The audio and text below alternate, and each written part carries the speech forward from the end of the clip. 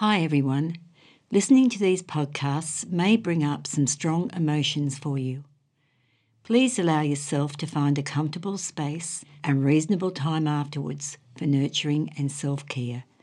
Thanks for listening.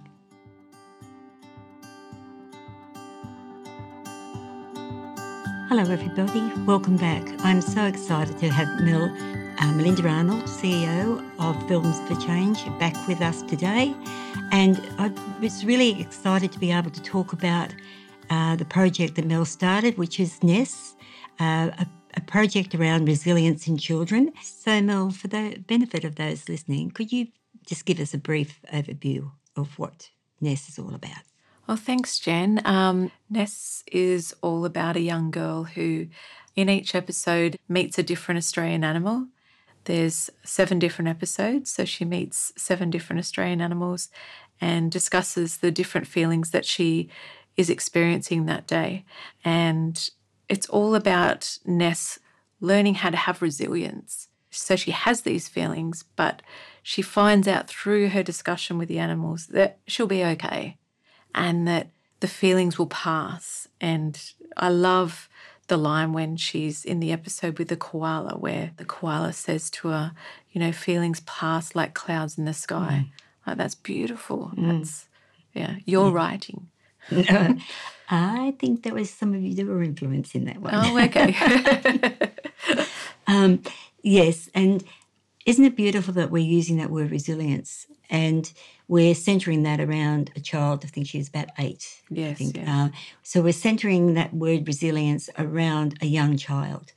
And from that, to be able to know that those feelings can be aired and shared can build so much resilience for a child as they get older, especially I've always felt in their teenage years, when life can be quite difficult at times, and if they haven't been able to have a free reign of being able to share feelings, then often it can become very, very difficult for them in teenage years. Then for me, resilience is the key word here. Really important.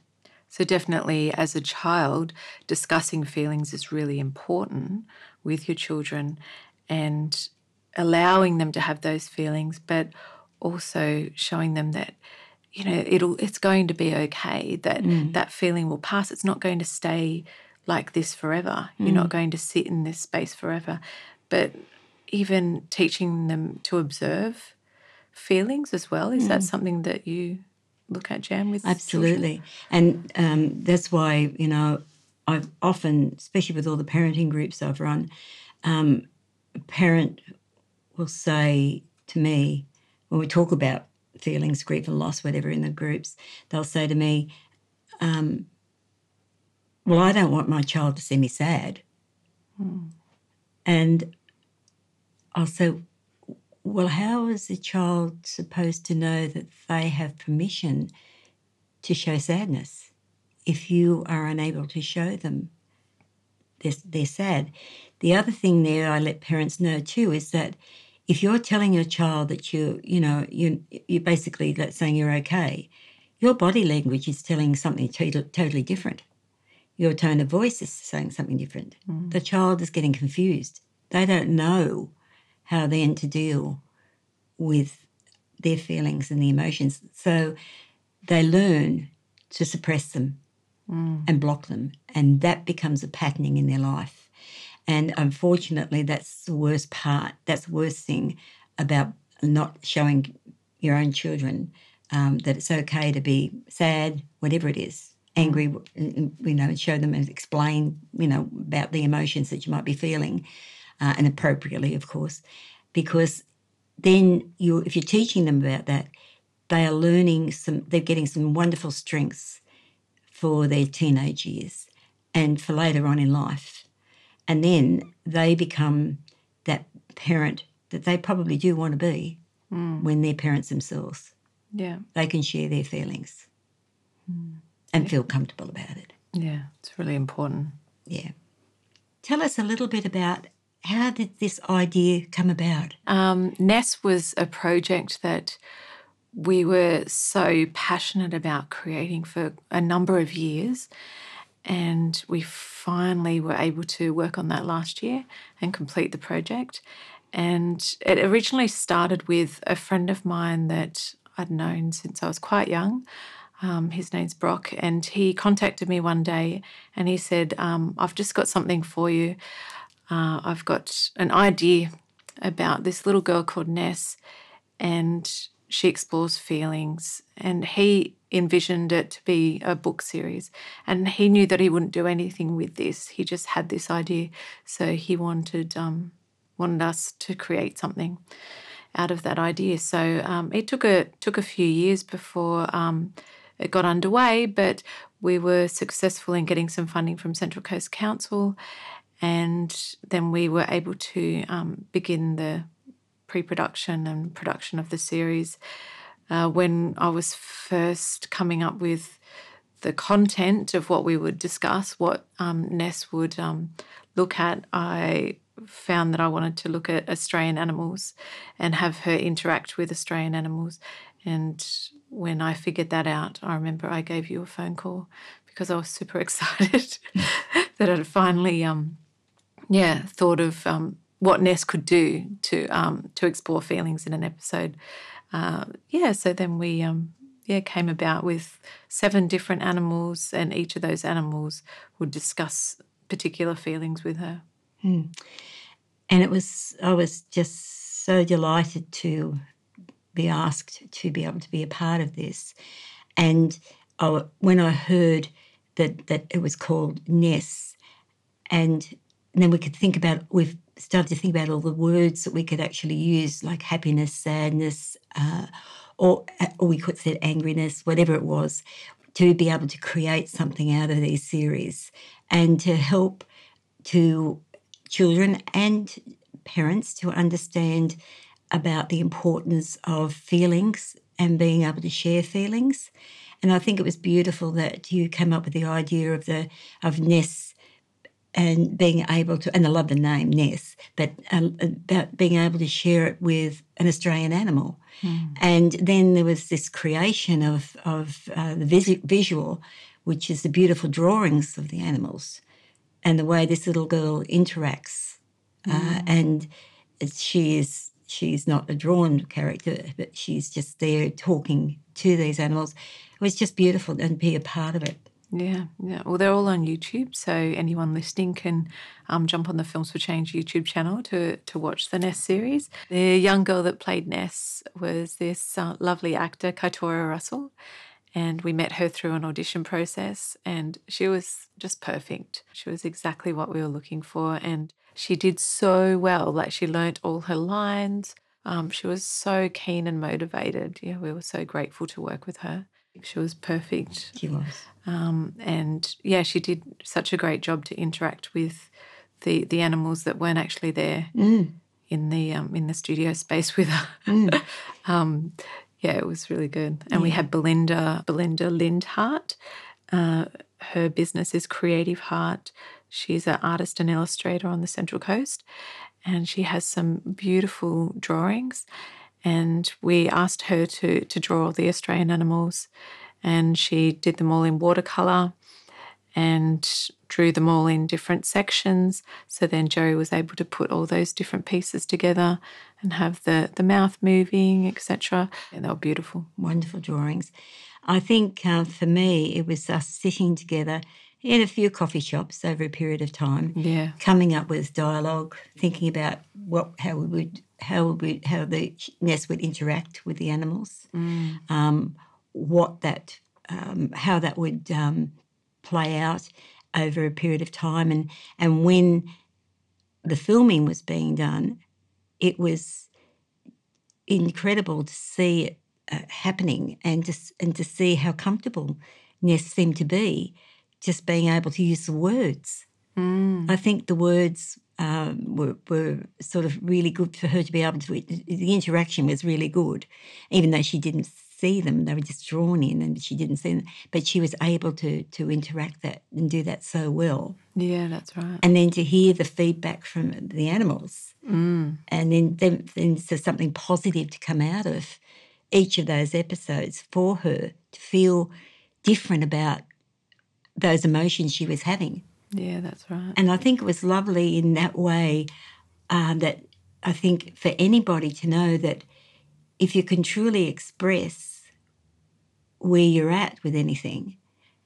to anybody, anything, and you get a positive response or you get responses, then it gets an opportunity to think about that and then to know that you can feel comfortable just by releasing something, releasing emotions, and then feel better about yourself inside. And that, I think that's what Ness, for me, it was so good to see that at the end of each episode. Yeah, because it was important, wasn't it, to have her voice her feelings. Yeah. Yeah. And she had a different approach, especially when she was angry, Ness. You know, she had a different feeling, a different way of viewing it at the end. Yeah, that's right. And, you know, even with the shyness, how she could overcome and things in that way.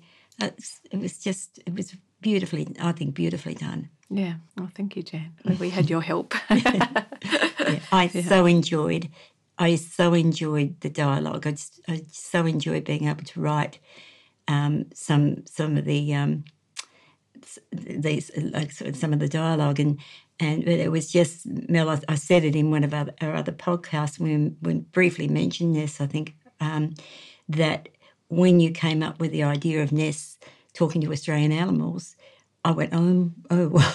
How's that going to happen? How am I meant to write it from a koala's perspective? How am I meant to write it from a kangaroo's perspective? What would they say? But it was when I started to write that dialogue and then you and I was able to elaborate and put more into it. When I started to write it, it was lovely. I so enjoyed it. And it was just a beautiful thing to do. And it just seemed to flow. It just seemed to flow, and I just enjoyed it so much and thinking what a koala might say or a lyrebird might say. Yeah, and they all fitted so nicely, didn't they? They did. Yeah, and the voices of the actors all seemed to match. Yes, and then the voices characters that you got for the animals, they just worked so well. Yeah, it all turned out really nicely. Yeah. I loved it when Jerry was able to, when we were able to do that release, and we did it, I think we did on YouTube, didn't we? Yeah, Facebook, wasn't it? Was it? And we were sitting there just chatting about it and how it came about. And then Jerry was able to put those butterflies in around us. And I just thought that was beautiful. Yeah, they looked amazing. They did. Yes. So everything came together so well. Yeah, it was fantastic. It was so nice to be able to work on that with you and come up with a lot of those creative ideas and sit there and brainstorm. And then finally it just popped, one day and went, yeah, help. Yeah, it was great. It was wonderful. And it's really important, isn't it, to talk about your feelings as a child. And I know you've said this before about your childhood, that you had to suppress your feelings and you don't show your feelings. And I recall experiencing a lot of that as well, where you're made to feel shame about your feelings. And it's like, if you're going to be angry, then you need to go away, or if you're going to be sad, you need to go away. It was like you couldn't show emotion, even happiness or joyfulness was, there seemed to be a lot of shame around that as well when I was a child. And that's in the 80s that, you don't show too much of any emotion because that's showing too much of yourself. I don't know what that's about. And it was certainly that way for me growing up in the 50s. Certainly that way, and suppressed feelings around grief and loss, and in particular, not to think of others, that you had to suppress any of your own, however you felt. No, sorry, only to think of others, not to think of yourself, and to suppress any of those feelings, that other people were much more important than you. And it's a funny thing to grow up with that, because you don't have, when you're told that you to suppress those feelings, you don't really have such an identity of who you really are. It becomes very difficult to know who you are if you're not supposed to have certain feelings, or if other people's are more important than you. Where do you fit in? What's your true identity? Yeah. And my belief over counselling over this over 20 years, my belief is this is the reason why people have such don't understand who they really are when they're in their 40s or their 50s. They have no real understanding of where they fit in. And I've experienced this quite a bit in my counselling room, that the learnt belief or a learnt way of being as a child is cemented in to people. And then as they get into their older years, they form the opinion that they can't, or that their feelings, even though they might be quite intense, are not going to be heard or supported. And that's coming from that childhood. It becomes ingrained. Yeah. It becomes a way of, well, it's selfish, that sort of thing. I've always known as selfish. So it's always been given me great pleasure to be able to talk with people in my counselling room and in groups. I've done a lot around what it truly means to self-care and what it means to love yourself and what it means to put yourself first. And that shocks so many people. Yeah. And so it'd be really important for any parents that have young children that might have experienced that, like what we've spoken about in our childhood, that they then don't do that with their own children, that they allow them to have the feelings and to talk about their feelings, and that it's a healthy thing. Unfortunately, yes, there's some parents that do realise and they can do that. Unfortunately, there's so many that continue the patterning. So children don't have their true voices, and so they're not able to truly express.